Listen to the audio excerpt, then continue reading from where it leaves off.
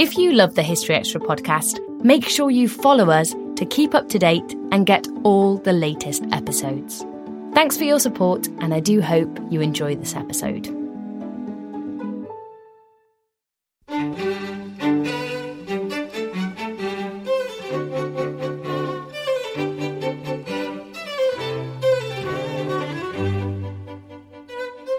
Hello and welcome to the second part of BBC History Magazine's January 2009 podcast.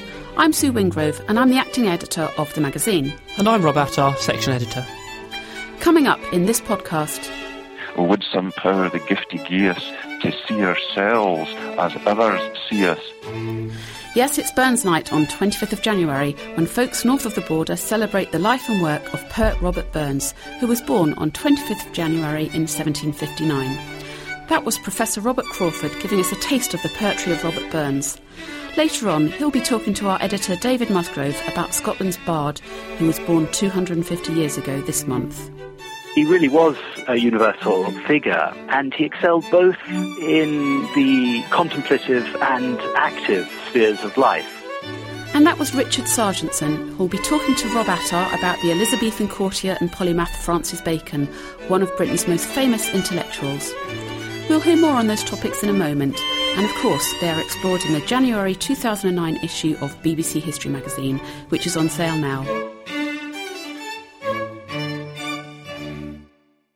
So Rob, what else can we look forward to in the magazine this month? OK Sue, we have Darwin on the cover this month, as 2009 is the bicentenary of the birth of the scientist who was famous for his ideas on evolution. We ask if his ideas really did cause a rift between church and science. And we also take a look at a notorious Victorian slum called the Old Nickel, examine a painting of the Last Judgment, and hear why medieval people weren't necessarily as devout as you might imagine. We also look at the Battle of Corunna in 1809, a crucial victory for Britain against Napoleon in the Peninsular War. You can find out more about all these features in the January 2009 issue of BBC History Magazine, which is on sale now with a portrait of Darwin on the cover. And if you'd like to get a magazine delivered through the post each month, you might like to take advantage of our superb subscription offer. UK listeners who subscribe to BBC History Magazine will receive a fantastic 30% discount off the shop price. This offer closes on the 27th of February 2009. For more details, go to www.subscribeonline.co.uk/history magazine or call us on 0844 844 0250, quoting the code POD0109 to ensure that you don't miss out on this great offer. If you're listening to the podcast outside the UK, then you can get the magazine sent to you anywhere in the world. Just call +44 844 844 0250 for details. And now for our first interview. Burns Night on 25th of January is an institution of Scottish life. It's a night to celebrate the life and works of the national bard, with haggis, neeps, tatties and of course the odd dram or two. 2009 is 250 years since the birth of the bard, and so we asked Robert Crawford, Professor of Modern Scottish Literature at the University of St Andrews, to write a feature for the January issue of BBC History Magazine. He also spoke to our editor Dave Musgrove about the democratic nature of Robbie Burns' poetry. OK, so Professor Crawford, you're an expert on Robert Burns. We're coming up to Burns Night, of course. Could you perhaps just give me a little character sketch of who Burns was? He was a tremendously lively, intelligent man, born in Ayrshire in 1759 into a relatively poor family. He had no vote, he had very little formal schooling, but he read voraciously. By voraciously, I mean, for instance, that he'd read a major work of philosophy published in the year of his birth. He read Adam Smith's Theory of Moral Sentiments. Not many people could claim to have read a major work of philosophy read in the year of their birth. I certainly couldn't. Was he hindered by his upbringing, or did that make the man? No, I don't think so. I think in many ways he was helped by it, because he grew up in a sense, bicultural. He grew up in Ayrshire in the west of Scotland, living on farms and near a village that was very much a crossroads in several senses. It was a crossroads in terms of language, because both Scots and the English tongue were spoken there and were read there. It was also a crossroads in terms of people coming from the south and from the west coast of Scotland on their way to Edinburgh, passing backwards and forwards.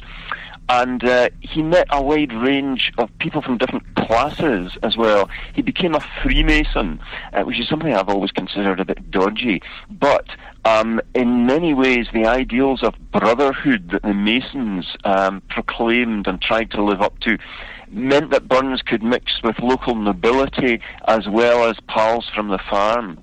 He wasn't alone there as a writer either. He had one or two friends who were very keen on writers, including one close friend who also published a book of poems with the same publisher as Burns published his first book with in 1786. Okay. So was he part of a particular writing tradition at the time, or does he sort of stand on his own in that sense?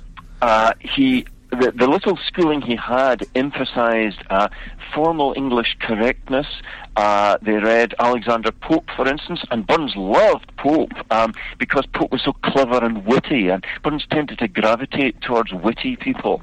But as he grew older, he also came to value more and more something he'd known from earliest childhood, ever since he was a baby, really. That is the inheritance of Scottish popular song and of ballads. And he began to read earlier Scots language poets like Alan Ramsay, an early 18th century Scottish poet, and then Robert Ferguson. And Robert Ferguson really ignited, in many ways, Burns's passion for writing in the Scots language. Like Ferguson, Burns wrote in English and he wrote in Scots and in mixtures of the two. He called Ferguson his elder brother in the Muse, but he was also haunted by Ferguson's example because Ferguson had gone mad and had died at the age of 24, and Burns, who probably suffered from depression, was very frightened of ruin. He seems to have had constant forebodings that things would go really badly wrong for him. You know, the best laid schemes of mice and men, gang after gley. He knew that was going to happen to him, and it did. He died at the age of 37. So, do you say gan after gley? Gang after gley. Don't go in the right direction, often go wrong. All right, I see. Very good. Okay, so in the feature that you've written for the magazine, you've talking about Burns as a sort of a figure of democracy or proto-democracy, early democracy. What do you mean by that? Well, he came from a society where about 2% of the population had the vote. And democracy, especially in the 1790s, in the last decade of Burns's life, was really quite a dirty word in Britain. This was just after the French Revolution. The Terror in France had brought into the English language the word terrorist, and democracy was associated with that campaigning for liberty, for equality, and for fraternity in revolutionary France. So if you were a Democrat, you were often considered rather dangerous. Burns never uses the noun democracy in his verse, but in terms of tone and tenor, the way he'll speak to a prince or a louse or a mouse or a pal of his, there's something, I think, quite warmly democratic about his tone of address in his poetry. So I think it's a matter of tone and temperament in the poems that makes him, I would argue, the master poet of modern democracy. He's very different from Shakespeare, who's a wonderful poet and a poet Burns loved, but who tends to be preoccupied with monarchy, for instance. Burns writes instead of what he calls the royalty of man, and he uses that phrase in an admittedly not terribly good poem, an ode for General Washington's birthday. George Washington was one of his heroes. I think he was really on the side of the American rebels in the American Revolution, not on the side of the king. And that's quite interesting, isn't it? The American angle, because where he was when he was, there was a threat from America that was, coming to Scotland. So there was a threat of physical violence, wasn't there? Even yes, where Burns came from, just near the town of Ayr, a lot of people round about had made quite a bit of money from tobacco and from sugar and from other trades that relied on the slave trade. And Burns almost went to Jamaica and would have worked on a slave plantation, which is quite disturbing for someone that maybe a bard of democracy. But Burns was very well aware of what was going on during the American War, as they called it, what we call the American Revolution. John Paul Jones, a famous American naval commander who was born in Scotland, was sailing across and menacing ships off the Scottish coast. There was a small naval engagement that took place off the coast of Ayrshire. Local wealthy people were moving their furniture inland in case John Paul Jones or other American privateers landed and despoiled the area. So Burns was conscious that his community was under threat and was suffering as a result of this war. One of his close friends was captured by an American privateer and set down bereft of everything in Ireland. Burns was well aware of that, and yet he seems to have sided with the Americans. I think it's this enthusiasm for democracy that leads him to do that. The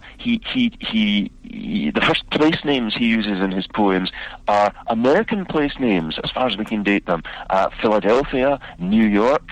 He writes about the Boston Tea Party. He liked that, and he rather enjoyed the fact that the Brits were making a bit of a mess of that war. Okay. And then just taking the story up to the present day, why do you think he still strikes a chord? Why do we still talk about Burns today? Well, he's spoken about differently in different parts of the British Isles. In Scotland, school children will learn Burns. Everyone will study Burns at school, but that wouldn't be the case, I think, in Wales or in England. No, indeed. So there are different attitudes towards him. I think Scottish people are very proud of this poet who seems to articulate for them the values of what he calls independent mind, what I think we'd now think of as democratic values. I think also they greatly enjoy his sense of fun. The way he starts off a poem set in church just with the exclamation, "Ha!" and then goes on to talk about how he sees a louse crawling up the bonnet of a very fancily dressed lady in front of him. That leads him on to these famous lines, "O would some power the gift he gie us, to see ourselves as others see us." And those lines are a straight versification of something from Adam Smith that Burns read, but he turns it into the vernacular. He makes it his, he makes it warm and familiar and vernacular, and it's hard not to like that. Professor Crawford, thank you very much. Thank you. We don't always realise just how much our negative thoughts and experiences stick with us and weigh us down. You may find your brain constantly running through a highlight reel of bad moments. That comment your friend made last week that hurt your feelings. That frustrating thing your mum does. Or that silly thing you said in a meeting. Maybe it's time to get it all off your chest. Whether it's a tiny annoyance or something much bigger. Talking about it can give you some relief and lead you to a potential solution. That's where therapy comes in. It's a safe space to share whatever's weighing you down and learn to process it, so your internal highlight reel can focus on the good stuff. And BetterHelp offers affordable online therapy on a schedule that works for you. Connect with a licensed therapist by text, phone, or video call. Start the process in minutes and switch therapists anytime. Let it out with BetterHelp. Visit betterhelp.com/historyextra today to get 10% off your first month. That's BetterHelp, HELP.com/historyextra. This episode is brought to you by Indeed. We're driven by the search for better, but when it comes to hiring, the best way to search for a candidate isn't to search at all. Don't search, match with Indeed. Use Indeed for scheduling, screening, and messaging so you can connect with candidates faster. And listeners of this show will get a $75 sponsored job credit to get your jobs more visibility at Indeed.com/historyextra. Just go to Indeed.com/historyextra right now and support our show by saying you heard about Indeed on this podcast. Terms and conditions apply. Need to hire? You need Indeed. And that was our editor Dave Musgrove talking to Robert Crawford, who is Professor of Modern Scottish Literature at the University of St Andrews. His book, The Bard, a biography of Robert Burns, is to be published by Cape this month. In a moment, we'll be talking to Richard Sargentson about Francis Bacon, the remarkable Elizabethan intellectual. But first, here's my pick of 3 of the 12 books that we reviewed in this issue. Our lead book this month is Fighting for the Cross, Crusading to the Holy Land by Norman Housley. A medieval crusade was a hazardous business, as this book shows. For example, at Mansoura in 1250, it was reported that a blow from one of the enemy's swords landed in the middle of Ered de Sivary's face, cutting through his nose so that it was left dangling over his lips. Well, the summoning of a crusade began sustained and intense conflict, which was usually rare in both East and West. And of course it was waged on both sides in God's name. Now, this book is good because it gives a very vivid and well-organised introduction to the business of fighting in the Crusades. And my second book choice this month is Living with Enza, The Forgotten Story of Britain and the Great Flu Pandemic of 1918 by Mark Honigsbaum.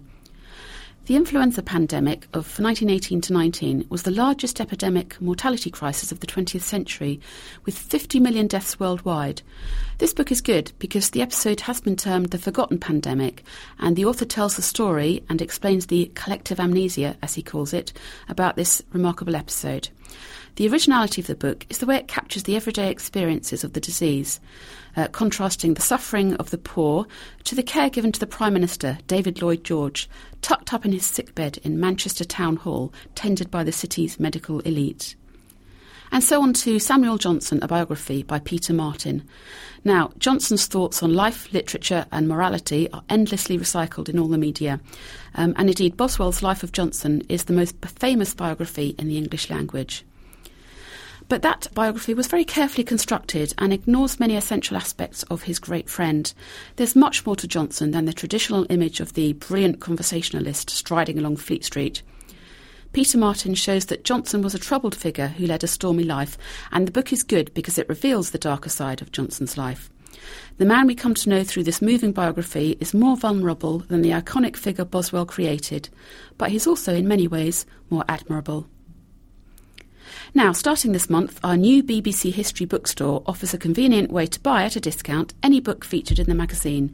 You can find out more by taking a look at the book review pages in the January issue, or by checking out our website at www.bbchistorymagazine.com. But now, Rob, tell us all about Francis Bacon. Well, Sue, I thought you'd never ask. Francis Bacon was a true Renaissance man. He was born in 1561, 2 years after the accession of Queen Elizabeth I, and pursued a successful career as a lawyer and MP. In 1618 he became Lord Chancellor, only to be impeached and deposed in a political attack 3 years later. But he combined his great political energies with intellectual interests in literature and philosophy of a remarkable range and scope. Earlier on I spoke to Richard Sargentson, who teaches history at Trinity College, Cambridge, and he joined me on the line from there. How do you think Francis Bacon was able to excel in so many fields?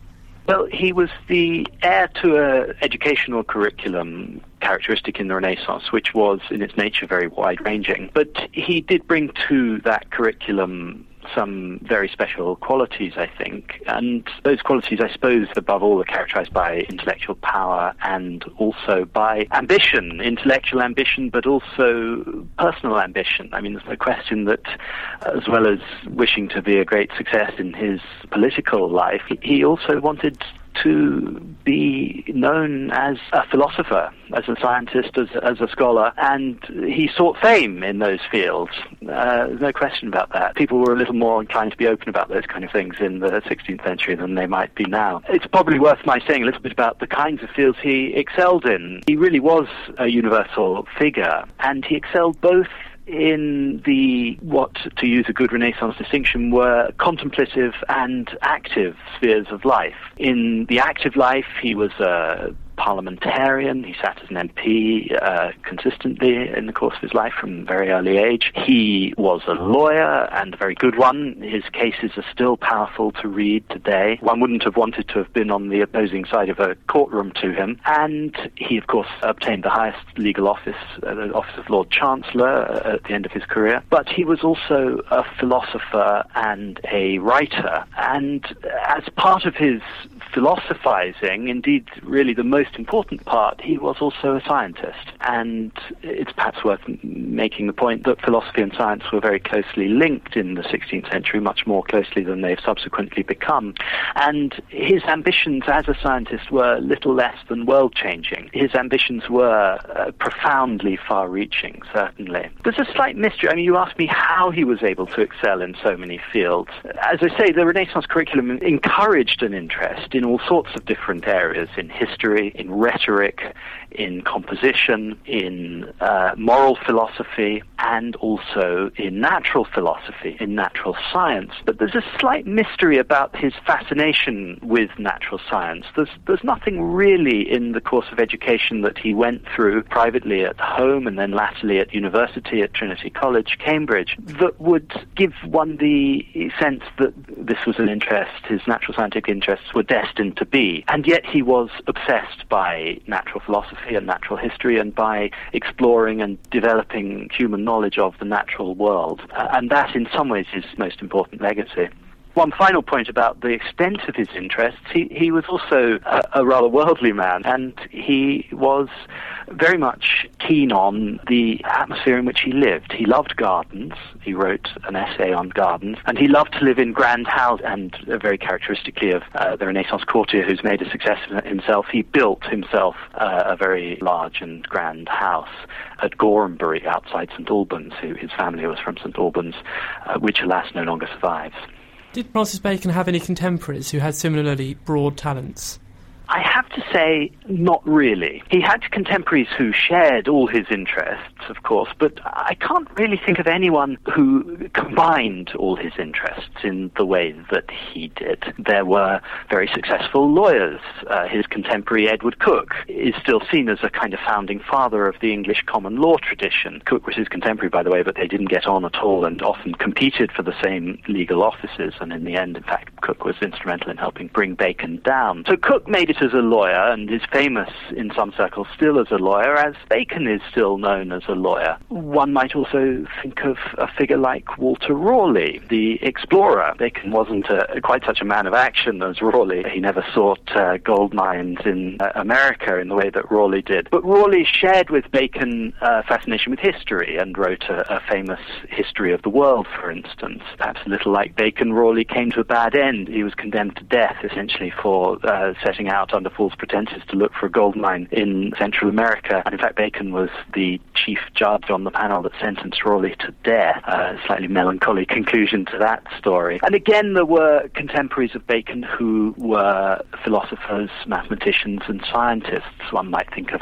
the figure of Thomas Harriot, for instance, who was one of the very first people to turn the telescope, newly invented telescope, on the heavens and draw pictures of the moon and so forth. He's less well known for doing that than Galileo, but it's clear that he was doing it, even though he didn't publish about it. And so Harriot, again, to experts in the history of science, is a figure of comparable stature to Bacon from the period, but Harriot, although in many ways a wide-ranging and intellectually interested figure, never succeeded in the fields of history or moral philosophy or politics in the way that Bacon did. Many figures in Bacon's time achieved intellectual distinction through literature, through poetry, and also through the church, which was one of the main avenues of worldly advancement, as well as, of course, no doubt, spiritual advancement. And so, in that respect, we might think of a figure like John Donne, still very widely read as a poet and a successful churchman in Bacon's time.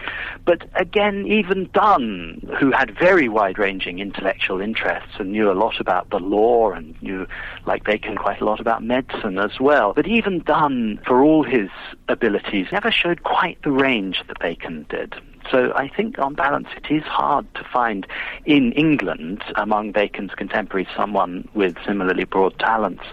In Europe, perhaps there's one figure who matches Bacon for his extraordinary range of interests and for the importance of his intellectual legacy. He lived a little later. I'm thinking of the German philosopher, scientist, historian, and political figure Gottfried Leibniz, best known now to philosophers and also to mathematicians. Leibniz seems to have invented the calculus independently of Sir Isaac Newton. And so Leibniz is another figure who combined these universal interests successfully. And it's worth saying that it became impossible. This breadth of interest and success in so many different fields became impossible after the 17th century as the world of knowledge simply became too broad, and as professionalization of bureaucratic roles and of administrative and political roles meant that people simply weren't able to devote themselves in the same way to so many different spheres of endeavour.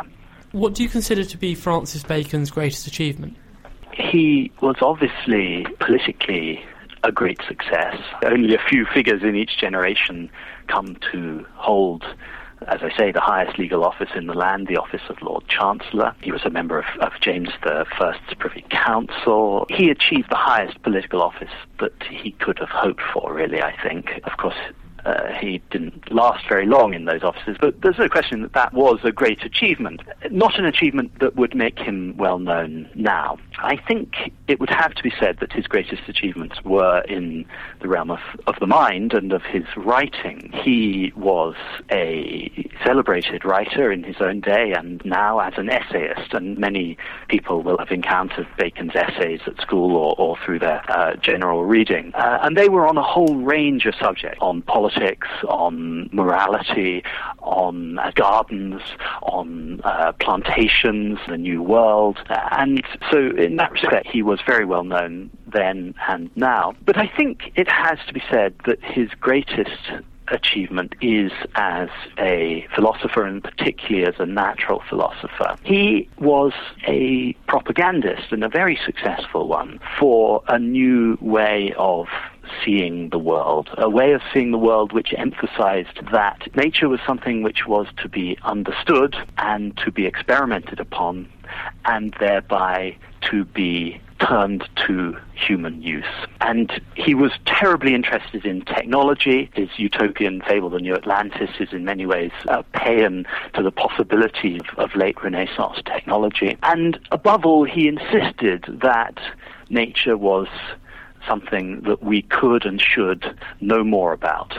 He's speaking of his contemporary Aristotelian philosophers, that we had been deficient in our investigations of it, and that there was much, much more to be known. And so here we pick up on another book of his, The Advancement of Learning, first published in 1605. The full title is Of the Proficience and Advancement of Learning, in which he makes that case, that learning is deficient, that it should be advanced, and that it can be advanced, that there is the possibility of dramatic, radical intellectual progress in all forms of human endeavor, but above all in the realm of natural knowledge. But having said that, I suppose I ought to conclude by saying that although Bacon was, as he himself said, a buccinator, a trumpeter for the possibility of new natural knowledge, he was also someone who, his reputation among historians of science is slightly compromised, perhaps, by the fact that no major scientific or identifiable scientific advancement is attached to his name. Unlike Leibniz, he didn't come up with the calculus. Unlike Harriot, he didn't turn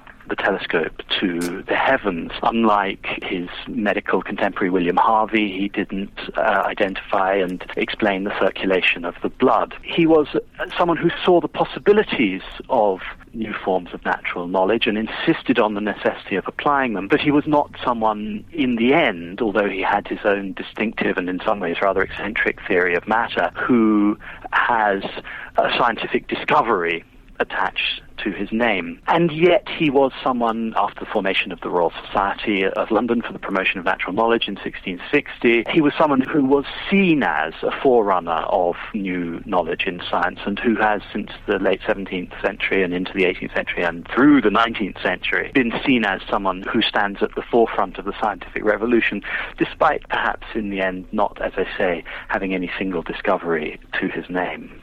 Despite his many achievements, you write in the article for the magazine that Bacon has often been seen in an ambiguous light. Why is this? There are a variety of reasons, but they do turn upon the nature of his character.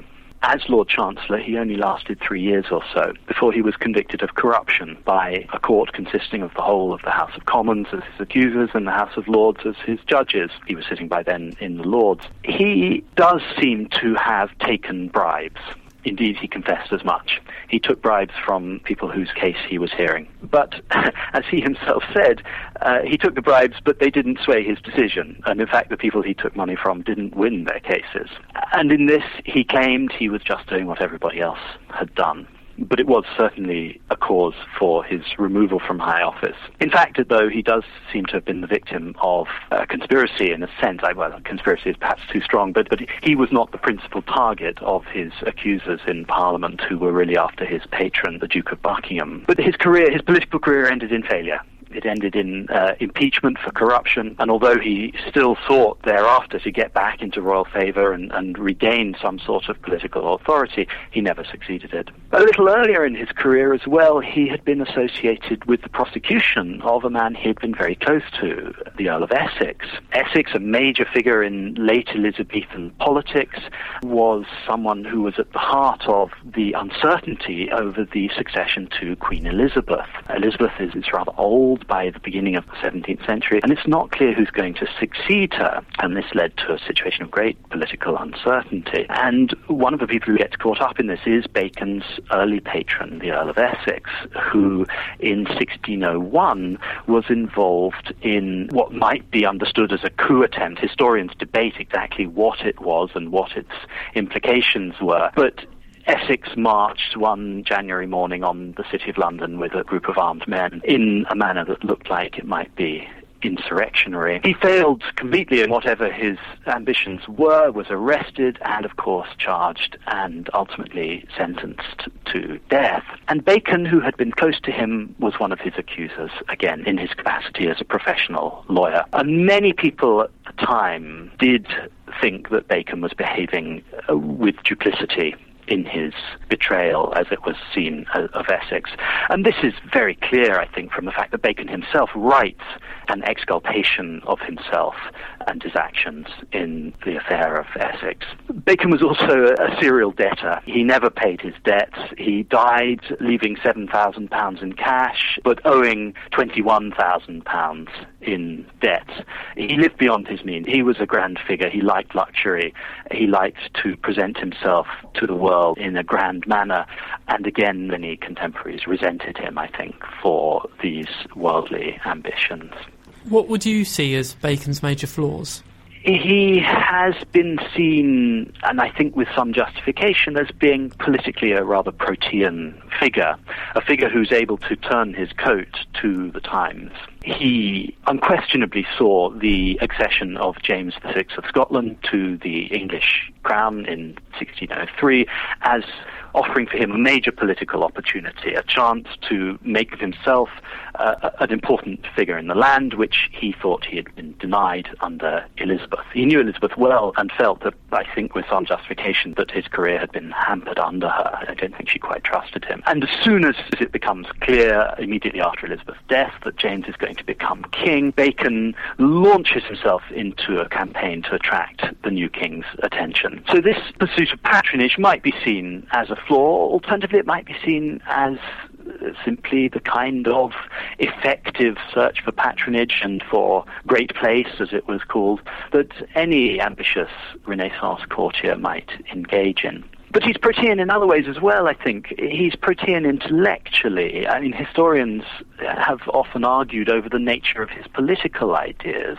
Was he a constitutionalist? Was he an absolutist? Was he a follower of Italian doctrines of so-called reason of state at the time? And one reason why we can't, I think, come to an easy answer on those questions is precisely because he is intellectually protean. And as much as any figure from this period, it's vitally important not simply to say, well, what did he think, but to ask, when did he think it, why did he think it, and for whom did he think it? He seems to have been a good friend to a few people, but not many people. None of his contemporaries speak particularly of the warmth of his character, although they clearly admired the force of his intellect and his eloquence. He doesn't seem to have been particularly fond of his wife, which is a great flaw in any man, and in particular he cut her out of his will very close to his death for some unspecified offence, which we don't know about. I'm not sure whether it's a flaw in this period. Perhaps it is not to be a poet, but he wasn't a very good poet, and he knew well that he wasn't a very good poet, although in fact one of his poems, entitled The World's a Bubble, is still occasionally anthologized and read. That's quite an interesting point, because you say he wasn't a great poet, but he's often been identified as a potential author of Shakespeare. Is there any evidence to support that assertion? There's absolutely no reason to think that anyone wrote the plays of William Shakespeare other than William Shakespeare, who is a well-documented historical figure of the late 16th and early 17th century. Although we have very few manuscripts from his own pen, we have many examples of his signature. His work in the Playhouse is well attested, and when it was important to put Shakespeare's name to the title page of his plays, his name was put to the title page of his plays. In short, Shakespeare wrote the plays of Shakespeare, and there really isn't any evidence to think that anyone else wrote those plays, and certainly not any evidence to think that Francis Bacon wrote those plays.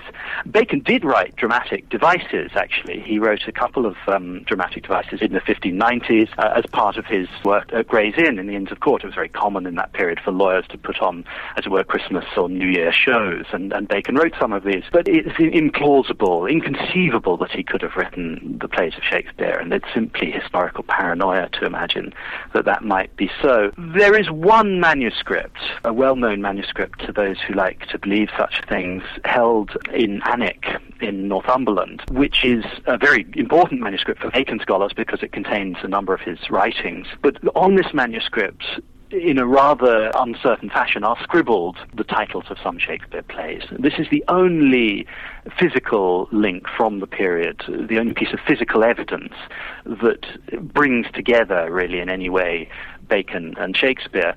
But as anyone who works regularly with manuscripts from the late 16th, early 17th century knows, it's not at all uncommon to find scribblings on them, to find notes taken by a variety of owners. Paper was expensive then, you didn't throw paper away, you reused it. There are any number of possible reasons why the titles of certain of Shakespeare's plays might appear on a manuscript of writings by Bacon, and there is no reason to believe that this is some kind of coded evidence for his authorship of the plays. Do you think that Francis Bacon is due a reappraisal now?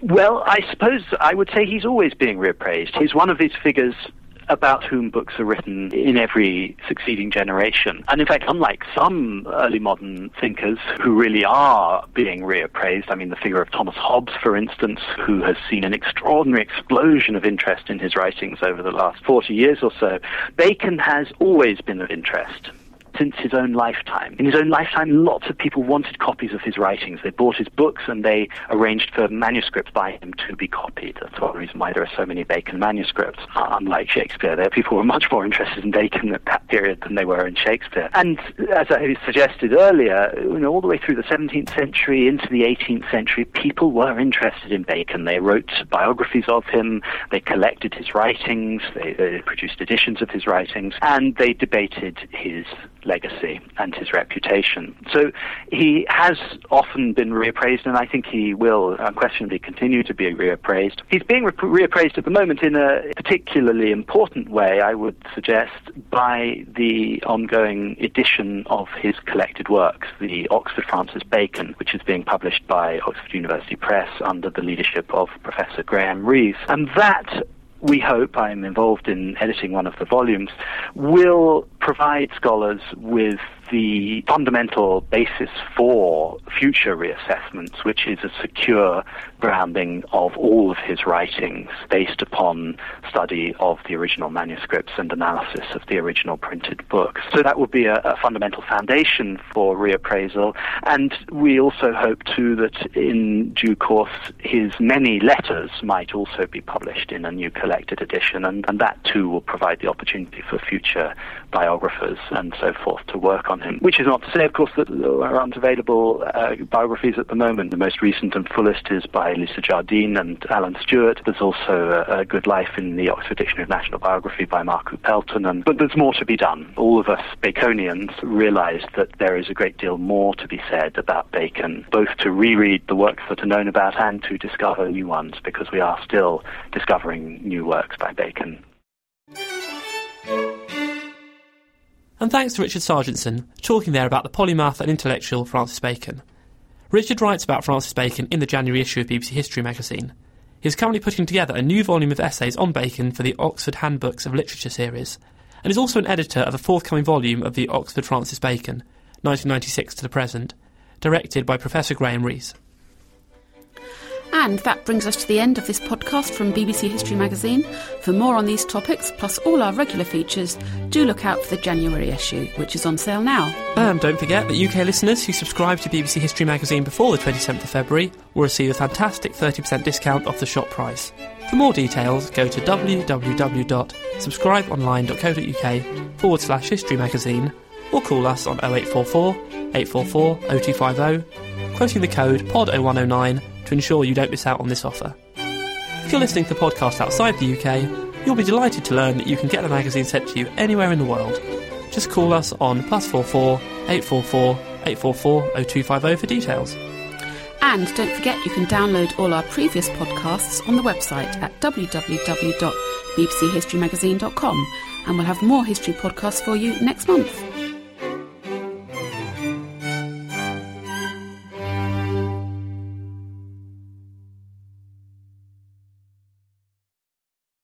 A collision between a Chinese jet and an American spy plane.